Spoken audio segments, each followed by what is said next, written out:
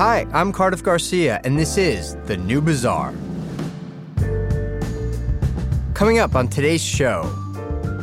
What does that say about our economic system where an actual operator, an actual math genius makes less money building a business and growing it rather than people who play in spreadsheets?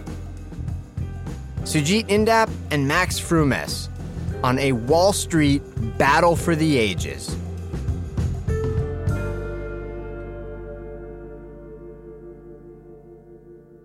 Max Frumes and Sujit Indap are the authors of a book called The Caesar's Palace Coup. And it's the subtitle of the book that really gets at the excitement of the story it tells. How a billionaire brawl over the famous casino exposed the power and greed of Wall Street. And the story itself is intense. Here's the setup so you can enjoy the actual chat a little more. Back in the mid-2000s, a private equity firm called Apollo bought Caesars, which is the company that owns casinos and hotels all over the country. You've probably heard of Caesar's Palace in Las Vegas. And the deal to buy Caesars was what's called a leverage buyout, or an LBO. And all that means is that Apollo borrowed money through loans and bonds to buy Caesars. And then after the deal, it was Caesars itself that was on the hook to pay off those loans and bonds. That's normal. That's just how these deals work. But the timing of the deal was terrible because right after the financial crisis of 2008 happened, and Caesars really struggled because, well, people weren't gambling anymore, and because its customers were no longer booking like big conventions and events in Caesars hotels. Business was just terrible. And so it was inevitable that Caesars would struggle to then pay off what it owed on all that debt. So enter the other side of this Wall Street battle. A group of distressed debt investors, including the hedge funds Oaktree and Appaloosa, they would end up buying the Caesars debt from the people who owned it before. So now Caesars owed them the money. So those are the two sides. On one side, you've got Apollo, which still owned Caesars. And then on the other side, you've got the distressed debt investors, these hedge funds. And they would end up waging an absolutely brutal fight in the legal system for control of Caesars, the company. This is a story that raises all kinds of fascinating questions about how finance works in the real world when you get outside of the textbooks, and whether this kind of antagonistic and adversarial system is in the best interest of the capital markets, the economy, and society, and whether it's the best way for all these brilliant financiers and lawyers and others to spend their time. But also, if you have any interest in finance at all, it is just one hell of a suspenseful tale. So, with all that as the background, here is my chat with Sujit Indap and Max Frumes.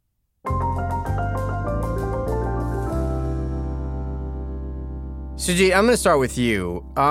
Understanding how private equity deals are made is really fun, but also a little bit tricky. So let's just try to establish that first. The way that private equity works can sound complicated, but in essence, it's actually pretty simple. A private equity firm gets money from big institutions like philanthropies or pension funds or endowments, and then it takes that money and it buys other companies. But it's not only with that money that it buys other companies. A private equity firm can also borrow money by selling loans and selling bonds. And in fact, in a lot of deals, most of the money to buy the company comes from the debt. It comes from borrowing. And then after the private equity firm takes over the company, it tries to improve the company, turn it around in, like 5 years, maybe a little longer, and then sell the company for a higher price. That's how it makes its money. Am I right so far? That's right. So they've raised capital from pensions and endowments, and they take that money to buy companies. Most of it, like you said, is with leverage, but that equity portion is from those kinds of investors, kind of a 5 to 7 year horizon. And the opportunity to make money is both from that leverage, but also buying a company cheaply and theoretically fixing something with its operations to sell it at a higher price. So it's both the leverage and that operational point, which is essentially what private equity is about.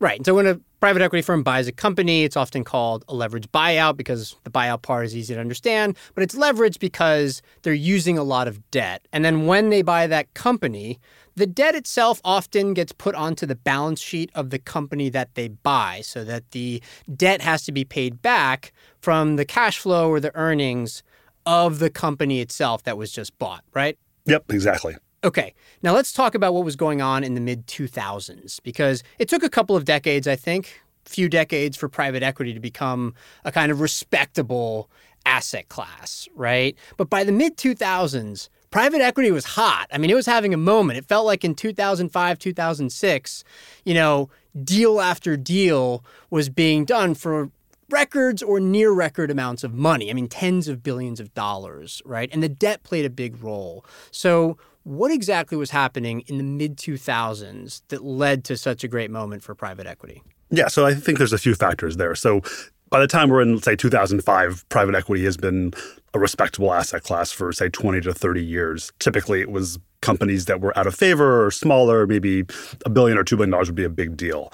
Fast forward to the mid-2000s, there's a couple of things that happened. One, because there are firms like Blackstone and TPG and Apollo and KKR that have been around now for a while and have a track record. They're raising record-setting funds, $10 billion, $15 billion, $5 billion. They have huge funds.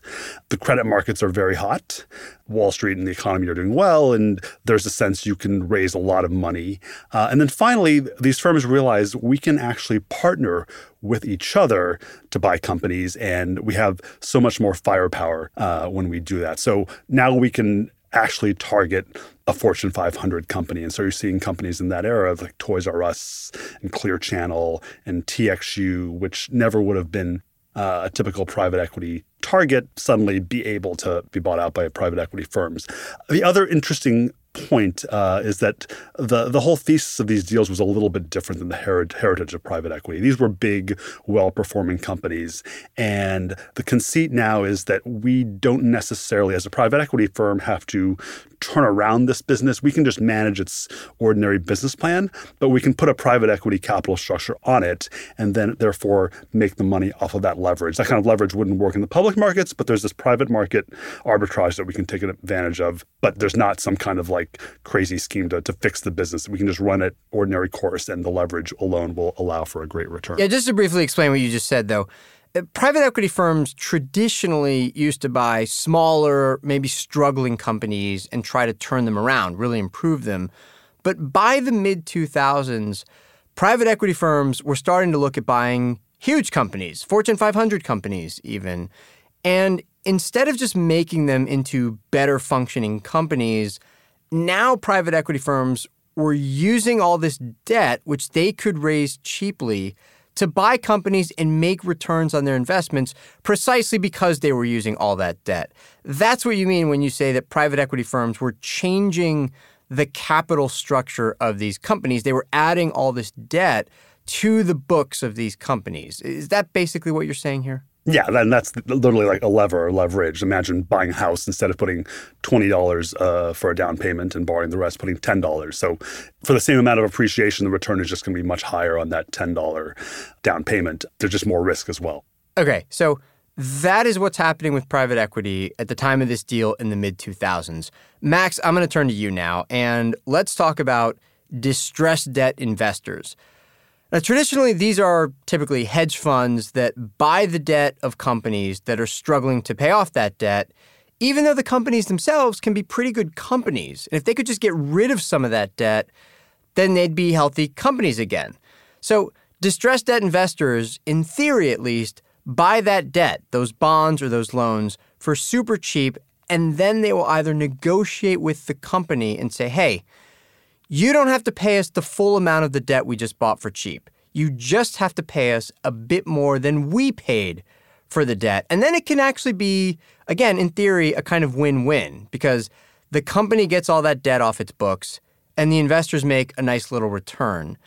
But if they can't negotiate, then the distressed investors might even try to take over the company in a bankruptcy process, and it'll get paid back that way.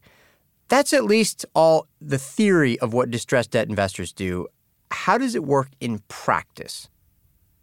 In practice, modern-day distressed debt investors have weaponized the bankruptcy law to basically make money off of a bunch of different facets of a company that may be in distress. And it doesn't necessarily matter what the health of the underlying company is at the end of the day. I think for some of the best returns, like in Caesars, the company was healthy. Ultimately, the company was viable, and that's why you see some of the people that are fighting the most fiercely to make those investments.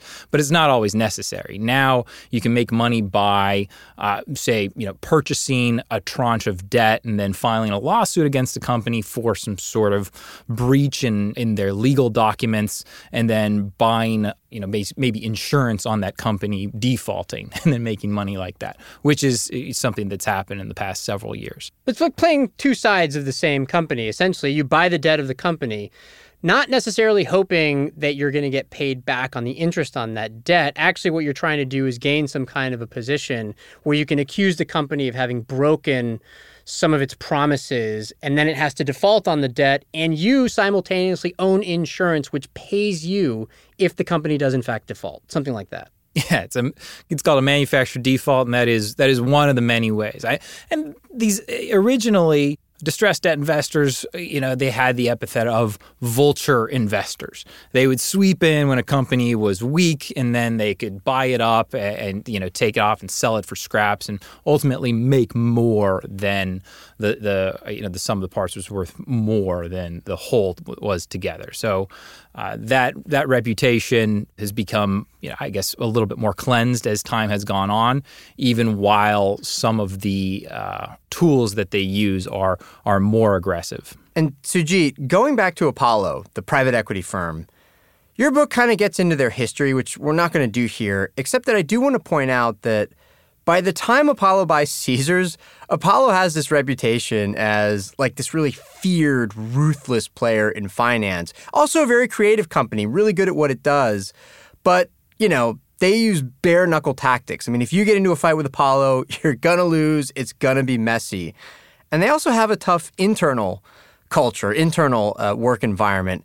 And there's this passage in the book that quotes somebody anonymously saying that they really admire Apollo's tactics, but they'd never let their grandkid work there. Yeah, and so they have this rollicking atmosphere at work. And then that actually ends up being a positive in the sense that anyone can bring up good ideas, and ideas are debated on their merits. But within this office or this culture is this cutthroat system where if your idea is bad and no one likes it, you will hear about it. And on some level, everyone's an equal and a peer, but it is a place where they don't mince words. And it is a marketplace of ideas, a meritocracy of ideas, but it is also rough in a way that other firms probably are not. All right, so it's the mid-2000s. Apollo, along with another private equity firm called TPG, gets interested in buying Caesars and does buy Caesars, which is this big conglomerate of casinos and hotels across the country. There's, of course, Caesars Palace in Las Vegas. And there's something crucial to the story, which is that when Apollo bought Caesars, Caesars was already a pretty good business. It's being run by this economist named Gary Loveman, who's done all these innovative things, introducing these new programs, one I think called Total Rewards. It's all going pretty well. And so this was not actually an attempt to turn around the company. It was an attempt to make a big return on the deal by borrowing a lot of money to finance the deal and then adding that debt to the balance sheet of Caesars, meaning Caesars now owes the money, right? Yeah, that's exactly right. And so the one other quirk about this, which is important, I think, is that private equity has stayed away from Las Vegas and casinos for a long time. And that's because, it's a great business, high cash flow. It would be naturally a good fit. But particularly in Nevada, there's very onerous licensing requirements. You have to get vetted by this gaming commission and control board. And Harry Reid, the senator, well before senator, was the guy who revolutionized this process to root out organized crime. And so that process was very invasive. And to get actually a license to operate a casino is complicated. So it takes 14 months between December of 2006, when this deal is announced, and January of 2008 when it closes. And that's important because the world kind of changes in those 14 months. As we know now, the recession started in December of 2007. So the deal literally closes within about a month or two of the recession having started. And so, Max, in terms of Caesars the business, right? How does it end up getting affected by the financial crisis? And what sort of happened in like those years right after the buyout? So the casino business in Las Vegas in general was decimated by the financial crisis. Not so resilient as the initial pitch was, right? You know, people are going to gamble. People are going to gamble. It's, for the most part, recession-proof, but it's not the great financial crisis-proof, is what they learned. At the same time, you know, people are going to gamble, but they're not necessarily going to buy as much food and drink. And so, you know, we talked to people that described the scene at Caesars where people are starting to come back or still coming to the casinos, but they're bringing their own coolers. They're bringing their own food, and they're not spending as much money. And so this whole system of promotion that Gary Loveman had put together for Total Rewards is not bringing in as many dollars as they needed in order to cover their interest expense. In the meantime, this $25 billion of debt is just knocking at their door like a wolf with interest that they don't have the money to pay. Sujit, this is a real problem, and it also points to a kind of classic criticism of private equity, which is that when a private equity firm buys a company, it layers that company up with a whole lot of debt. And so if the company, in this case Caesars, is struggling to pay off just the interest on that debt, it also means it has less money to, turn around the business, invest in the business, a bigger cushion, for example, to withstand further losses if it keeps struggling. In other words, that money could be going towards the company. Instead, it's going to pay off debt. And so, yeah, this is a traditional complaint about private equity. I don't know if that applies across the entire private equity landscape and all the companies that are bought by private equity firms, but it does seem to apply very strongly, very acutely in this case. Is that right? Yeah, that's fair. So private equity firms do a lot of scenario modeling. They think they build in contingencies that if the business falls apart by a little bit, that the debt can still be serviced. It turned out in the Caesars case, their models were not ready for the financial crisis, believe it or not. And so they did have models where they were trying to anticipate, hey, if things get worse, don't worry, Caesars will still be able to pay off the debt. That's right. And they had said to regulators that if the business's profitability falls by 30%, we'll still be fine here, even though there is a relatively high amount of debt here. In fact, 30% did not account for once-in-a-century financial crisis. And so it becomes a problem in the years after 2008, for sure. So did Caesars' business fall off by way more than 30%? Is that what happened? Yeah, I mean, they were paying $2 billion alone in interest expense. And so when conventions stopped going to Las Vegas and Atlantic City and the president of the United States is saying fat cat bankers shouldn't be spending their shareholders' money on nobody was going to Vegas, right? And the clientele was very much not the traditional high roller, at least for a certain amount of time. Atlantic City fell off very sharply, and then states around New Jersey started putting in their own local casinos, which kind of secularly hurt Atlantic City because Pennsylvania and Connecticut suddenly had their own properties to compete. So this was just all a huge catastrophe, right? So it then struggles to be able to pay off the debt. And so I'm just trying to think of if Caesars had more money, more cash that it wasn't using to pay off the debt, then I don't know, it would be able to withstand this blow a little better, right? And that's a great point, particularly in a business like this, which generates a lot of cash typically, but is also very capital intensive. And so when you're in the hospitality business, there's a lot of money that's put into renovating hotel rooms and building new facilities. And those kinds of investments allow you to charge more per night, per room. And when you don't do that, the properties suffer, and then suddenly you can't compete with the casino down the street. And one thing that's actually very interesting that someone told me was that if this leveraged buyout had not happened and Harrah's or Caesars, as it later became known, hadn't had this massive debt load. Caesars before the LBO was an investment grade or highly rated company with little debt. In fact, when the financial crisis happened, they could have been a consolidator on the Strip. They could have used that capacity to buy up. Whoa. So in other words, what you're saying is that if Caesars had not been bought by Apollo and TPG, the private equity firms, that it had such a great position that when the financial crisis hit, it was Caesars itself that may have been buying other companies, not being bought. Or been vulnerable to all the interest and debt from the leveraged buyout. So yeah, all the other troubled casinos, they could have just gobbled up and been the dominant player. Instead, they're paying $2 billion of interest and trying to fight off a bankruptcy.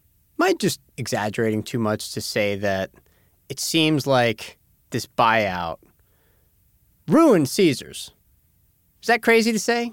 Like, is that just too strong a word? Does it depend on how we're defining ruined here? Because you're saying that this was a really strong business and that if it had gone into the downturn without all this new debt, that it might have been consolidating, as you said. It might have been the dominant player buying out other companies on the cheap instead of getting bought out before the crisis and then having to owe all this money. Like that, it seems like it ruined it. I think ruin is probably strong. I think observers would say, and the company would say, and the insiders would say, if they were being honest, that it ended up being a missed opportunity and that Caesars could not, which had a great brand name, had a great kind of operating team and model, and had been an incredible company for 10 to 15 years. The debt just sapped it of its strength and what made it special. And the company kind of muddled along. But ruin, I think, might be a little strong, and we'll talk about why that is the case in a second. Yeah, sapped it of its vitality. Right, that's a fair. It's a nice metaphor there. So Sujit, here's the part of the book that I find the hardest to explain to my friends who haven't read the book and who maybe don't have a super deep background in finance, which is what were all these legal fights between Apollo and TPG on the one side versus the distressed debt investors on the other side. All right. So let me start with this. Caesars owes all this money in debt. Okay. And then Apollo starts trying to do all these things to make it possible to alleviate that debt burden, so to speak. So in other words, to pay off less of that debt. Okay. It doesn't mean pay off no debt, but to pay off less of that debt and to make it harder for the distressed debt investors to come after Caesars, let's say by, I don't know, claiming some of the casinos or whatever, right? Taking assets away from Caesars in exchange for not having been paid off, right? So that we're starting from that standpoint. Is that about right? Yeah. I mean, I think the simplest way to think about this is that private equity firms in their heart of hearts know that out of 10 investments, 2 or 3 or 4, some small number of them will not work out. And traditionally, what they will do is they accept that, and when things get tough, they will just hand over the keys to the creditors and say, this company is now yours. It's fine. It happens from time to time. We don't like it, but we can live with that outcome. So out of, let's say, 10 companies that a private equity firm buys, maybe 3 or 4, those companies, they don't turn around, they keep struggling, and so they can't pay off their debt. And basically what will happen is that the private equity firm, like Apollo, will say, here, the company is no longer ours. We can't pay off the debt we owe. So the company is now yours to the distressed debt investors, and then they take over the company. Yeah, imagine, right? Again, like a bank taking over a house when a homeowner can't make the payments anymore. Right. Caesars and transactions of that era mark a change in that attitude, in that Apollo and TPG, who are the owners of Caesars who bought it in the LBO, make the decision that, in fact, they like this business. They think it's going to turn around. It's not turning around quickly enough for them, but it's going to turn around eventually. So they are not going to give up. They're going to come up with some creative way to keep their option alive, and they will wait for the company to snap back and grow into its debt structure. It just has to figure out a way to do that. And so the creativity of that and the propriety of that ultimately becomes the rub in this story, as you just described, between Caesars owners, Apollo and TPG, and those it's borrowed from, which eventually become these distressed debt hedge funds. Yeah, and what's interesting about all this is that when a company issues debt, okay, whether it's bonds or loans or whatever, there are, of course, credit documents involved that stipulate, what the company can later do or not do. Is that correct? Yeah, and those are called covenants. Okay, so and these credit documents have these things called covenants that say, Well, give me an example of like a covenant that's sort of important in a case like this one. Yeah. It would just say the company would have to maintain a certain amount of profitability relative to its debt load. Usually that's expressed as a ratio, like 3 times or 4 times or 5 times profits to interest, for example. Okay. And if it doesn't keep that profitability, then the investor, the debt investor, has options. What can it do, for example? Yeah, so that would constitute a default if you were to violate, if you were to trip a covenant, as the expression goes. And that tripping of that covenant forces the company then either to pay off the debt or immediately or negotiate for some kind of relief from those creditors. But the negotiating leverage, for lack of a better word, leverage, shifts to the creditors who suddenly now have some ability to wring out some concession from the owners. Here's one of the more complex aspects of all this. Caesars, the company, owns all these different casinos and properties, and some of those casinos and properties generate more income than others do, correct? Yep. Like there's a lot of variability there, And so the owners of the debt, of Caesar's debt, these distressed debt investors, okay, they're being paid off essentially from the revenues of these different properties.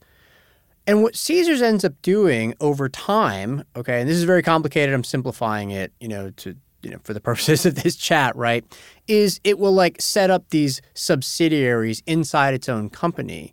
In some cases to move some of these casinos and properties into one of these subsidiaries and then say that the income from those casinos and properties, okay, can't go to pay off some of those original debt investors, that is shielded so that those investors can't, for example, say, hey, you didn't pay me back, so now I'm going to confiscate all these assets you have, these casinos and properties, right?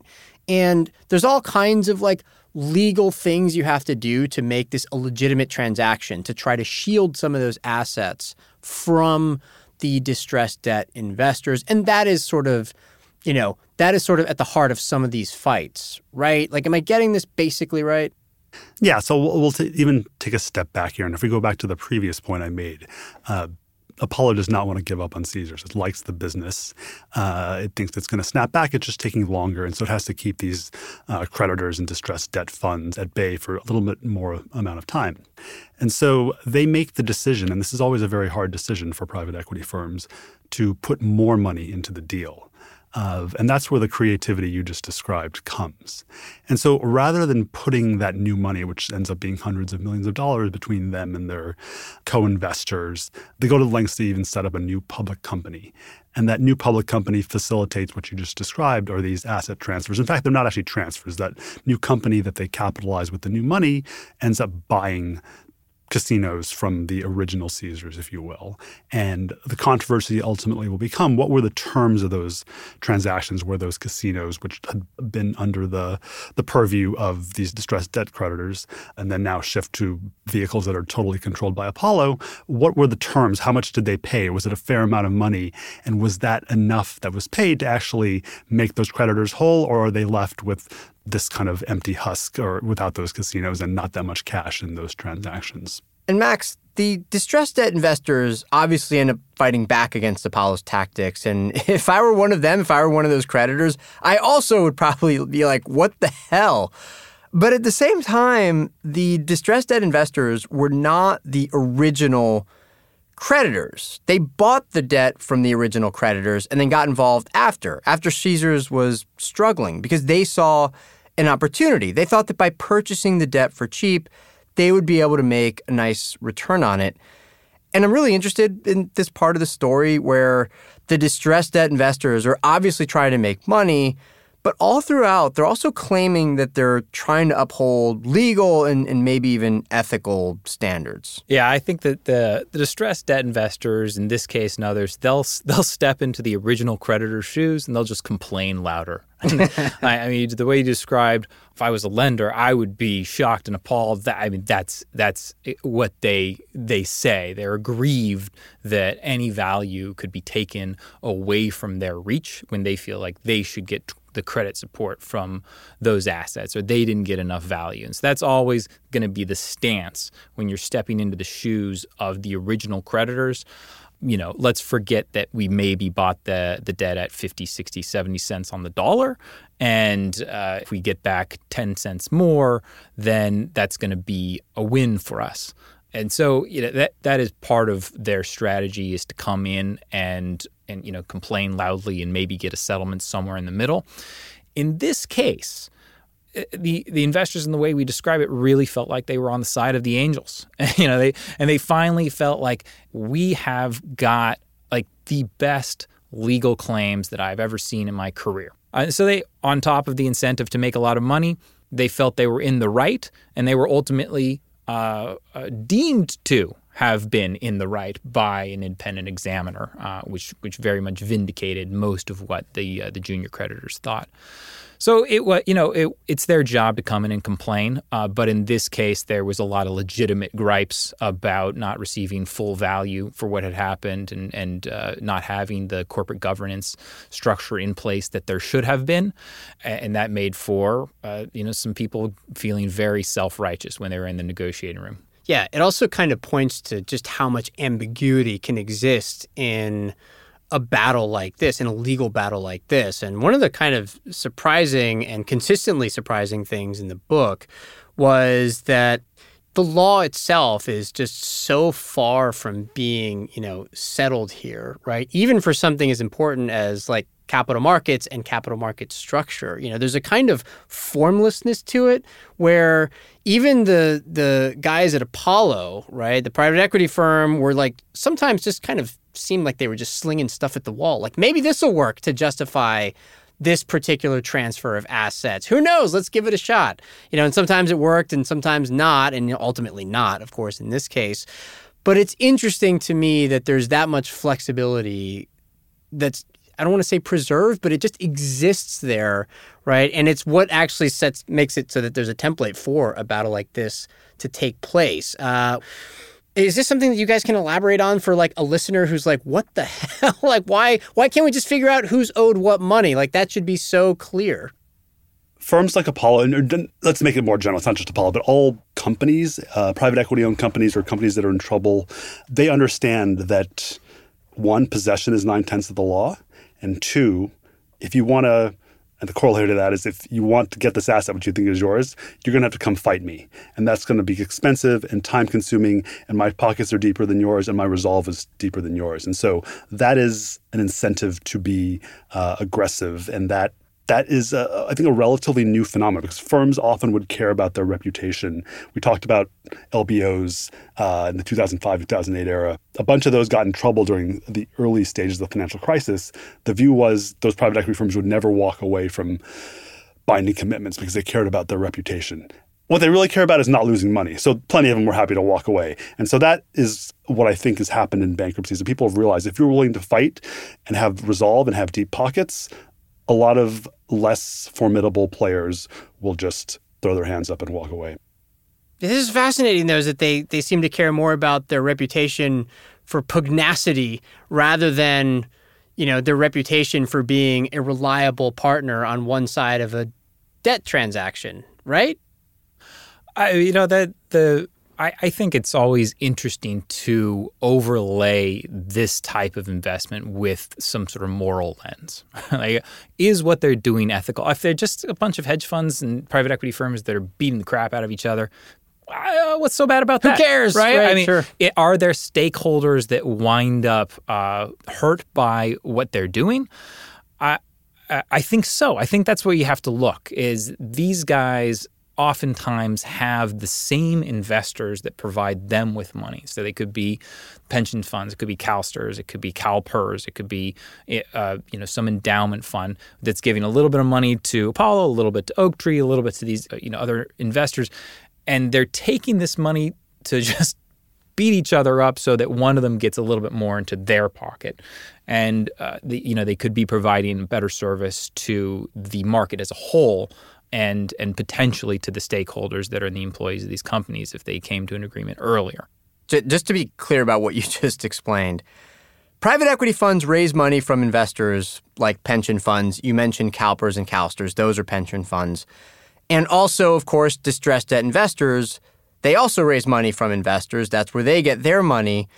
And what you're saying here is that the two sides fighting over Caesars, the private equity firms and the distressed debt investors, can actually have some of the same investors. Like, that's normal. Like, those pension funds might give a little money to one side, to Apollo, and they might be giving some money to, the distressed debt investors. So really, it may not matter that much to the investors which side wins. It only matters to the private equity firms and the distressed debt investors themselves. I just kind of wanted to flag that because it's really important to understand.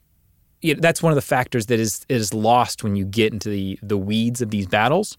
But many of them, you find when you interview them, they say, look, whatever is permitted within the four corners of the document is something that I'm going to do if it helps me make money for my LPs, my limited partners, my investors. And that is their moral compass. If it's going to make money for my LPs, then it's okay. If I'm not breaking the law and it's okay within the credit docs, then I'm going to do it. And some of these credit docs are so loose, meaning they don't fully hammer down the assets that they're being lent upon. For instance, you take out a mortgage on a house and the lender, they're a little bit desperate to make that loan. And so you get to make a bunch of concessions within that credit doc, and then it turns out you can't pay the interest. But there's a covenant that says, well, you know what? I'm going to be able to dividend out my garage and my nursery and maybe my backyard and maybe a couple of the other appliances. And so I'll still own those when you can take the rest of the house. The lender will be like, I didn't think that was possible, and I don't think that that's right. And that's the case of what happened here. Is these credit documents, they are hundreds and hundreds of pages long. They are weaponized to the nth degree, and whatever, even sometimes there's mistakes or loopholes that have been created, they'll be taken advantage of if it's going to help one of the parties win their case. Sujit, on the question of morality, I actually had trouble applying a good guys versus bad guys framework to the story in your book. I mean, it was clear that Apollo had acted truly brazenly many times, as you described. And in the end, the distressed debt investors were, in fact, vindicated in these legal battles. They took over the company, appointed a new board, got paid a bunch of money, and so on. But mainly what I took away from the story is just how adversarial these capital markets issues can be. And maybe that's okay. Maybe it's fine to have different parts of the capital markets fighting for different things, being vigilant, and then through all these big legal fights, you can end up arriving at sensible outcomes. I don't know. I'm just very interested in that. But what do you think? There definitely is a view that an adversarial system really is the best way to lead to just and equitable outcomes. There is not actually any kind of pure morality. In fact, these are just contractual disputes, and contracts are on a piece of paper and can be read literally, and judges who are independent voices can render opinions, or the sides can settle on their own. And in fact, there is no kind of right and wrong. And in fact, these are all financial players who have investors to whom they answer and or are fiduciaries too. And again, the adversarial system is the best way to resolve such disputes. I think this case is interesting in that how much it advanced the idea that there is no line that can be pushed up against, either by creditors or private equity firms. And this kind of knockdown, drag-out affair is truly revolutionary in the Caesars case, just for how extreme it was and how dramatic it was. And how contentious, How contentious right? it was, and how just kind of multi-party it was. There was your friend and foe changed every day. There were multiple alliances shifting all the time. And in fact, there is this kind of Wild West element that has resulted from the Caesars case, which is a very interesting coda, I think. One, and we talk about this in the epilogue, Caesars could have been a cautionary tale saying this is what happens when private equity firms, hedge funds, lawyers, and bankers push the line and perhaps cross the line at times. And in fact, they will refrain from doing so after learning the lessons of Caesars. In fact, Caesars ends up being a roadmap. This world of distress and bankruptcy and Chapter 11 only becomes more aggressive aggressive in the years after Caesars, the lawyers and their aggressive documents and the bankers and their structures and the private equity firms. And we know all the cases.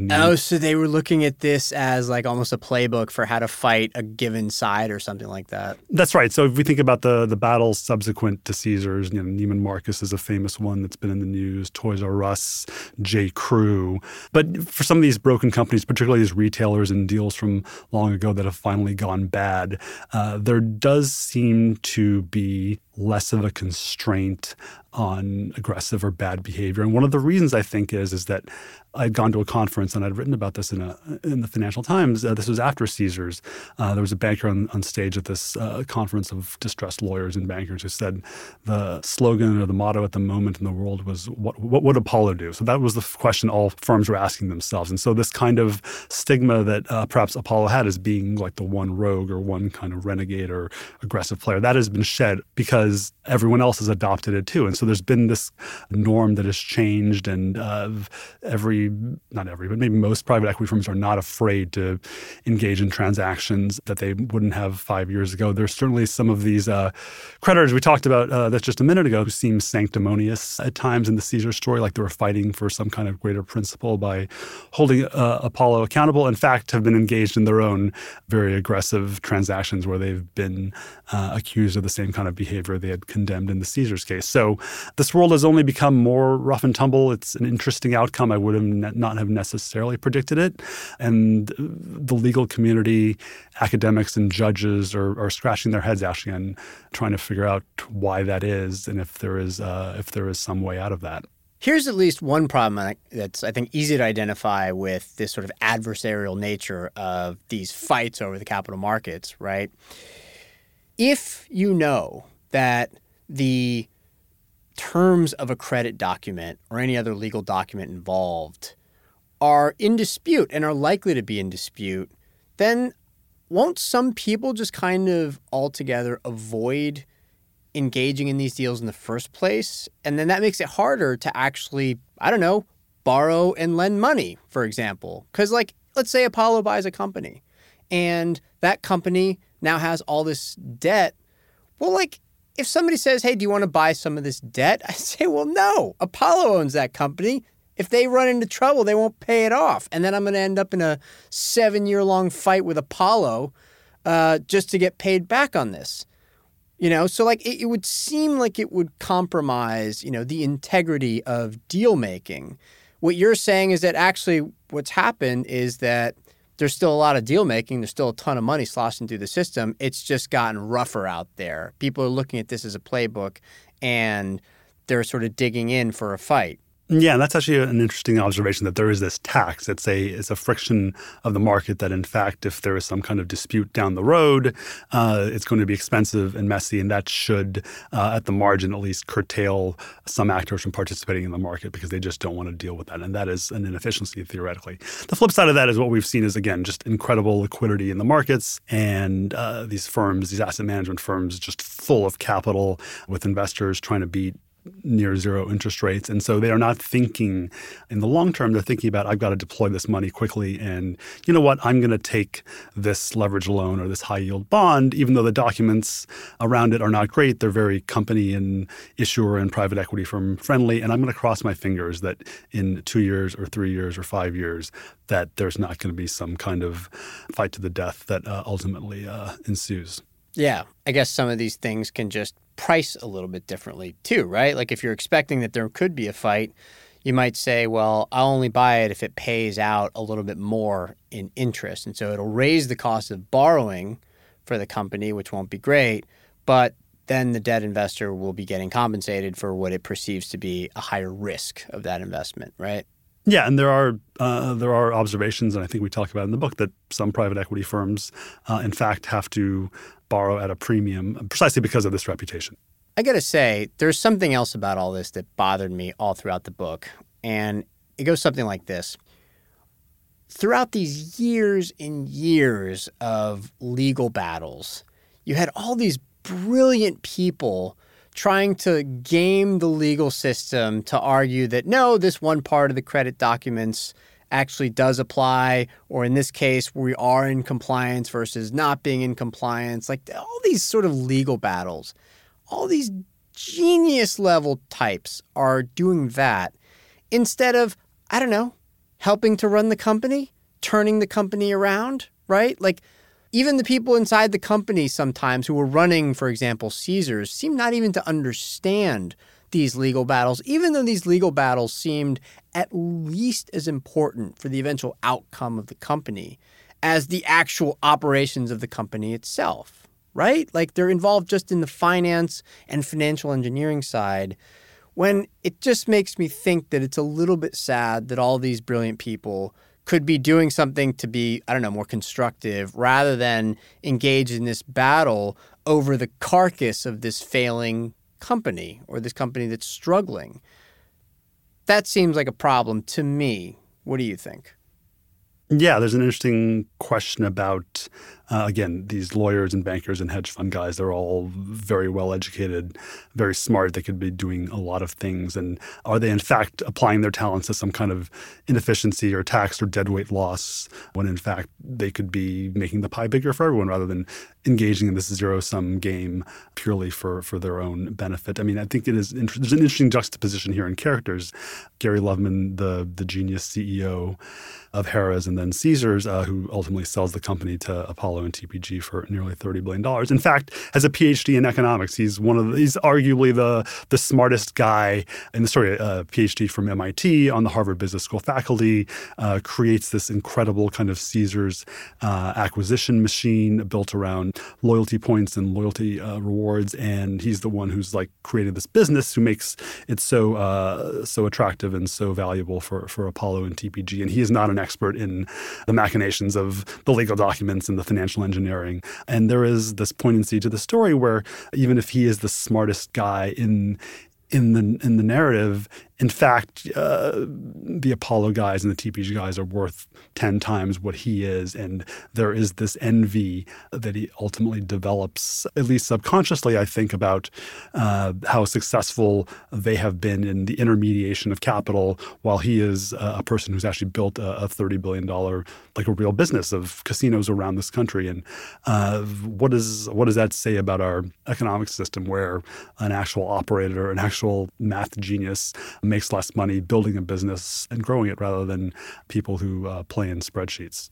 The Caesars Palace coup, how a billionaire brawl over the famous casino exposed the power and greed of Wall Street. Max Frumes, Sujit Indap. Guys, what a great book. Seriously, revelatory in so many ways and really sort of uncovers how finance works in the real world, once you put your textbooks away. So it's fantastic. Max, Sujit, thanks so much. Thanks for having us. Pleasure, Cardiff. Thank you.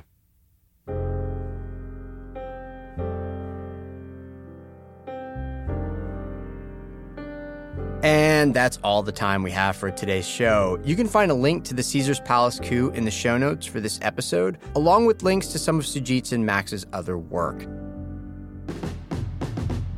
The New Bazaar is a production of Bazaar Audio from me and executive producer Amy Keene, and we are not for sale. You can't buy us out. Unless, if I'm being honest, the offer is really sweet. Adrian Lilly is our sound engineer, and our music is by Scott Lane and DJ Harrison of Subfloor Studio. Please follow or subscribe to The New Bazaar on your app of choice, and if you enjoyed today's show, leave us a review or tell a friend. If you want to get in touch, I'm on Twitter as @CardiffGarcia, or you can email us at hello@bazaaraudio.com. And we'll see you next week.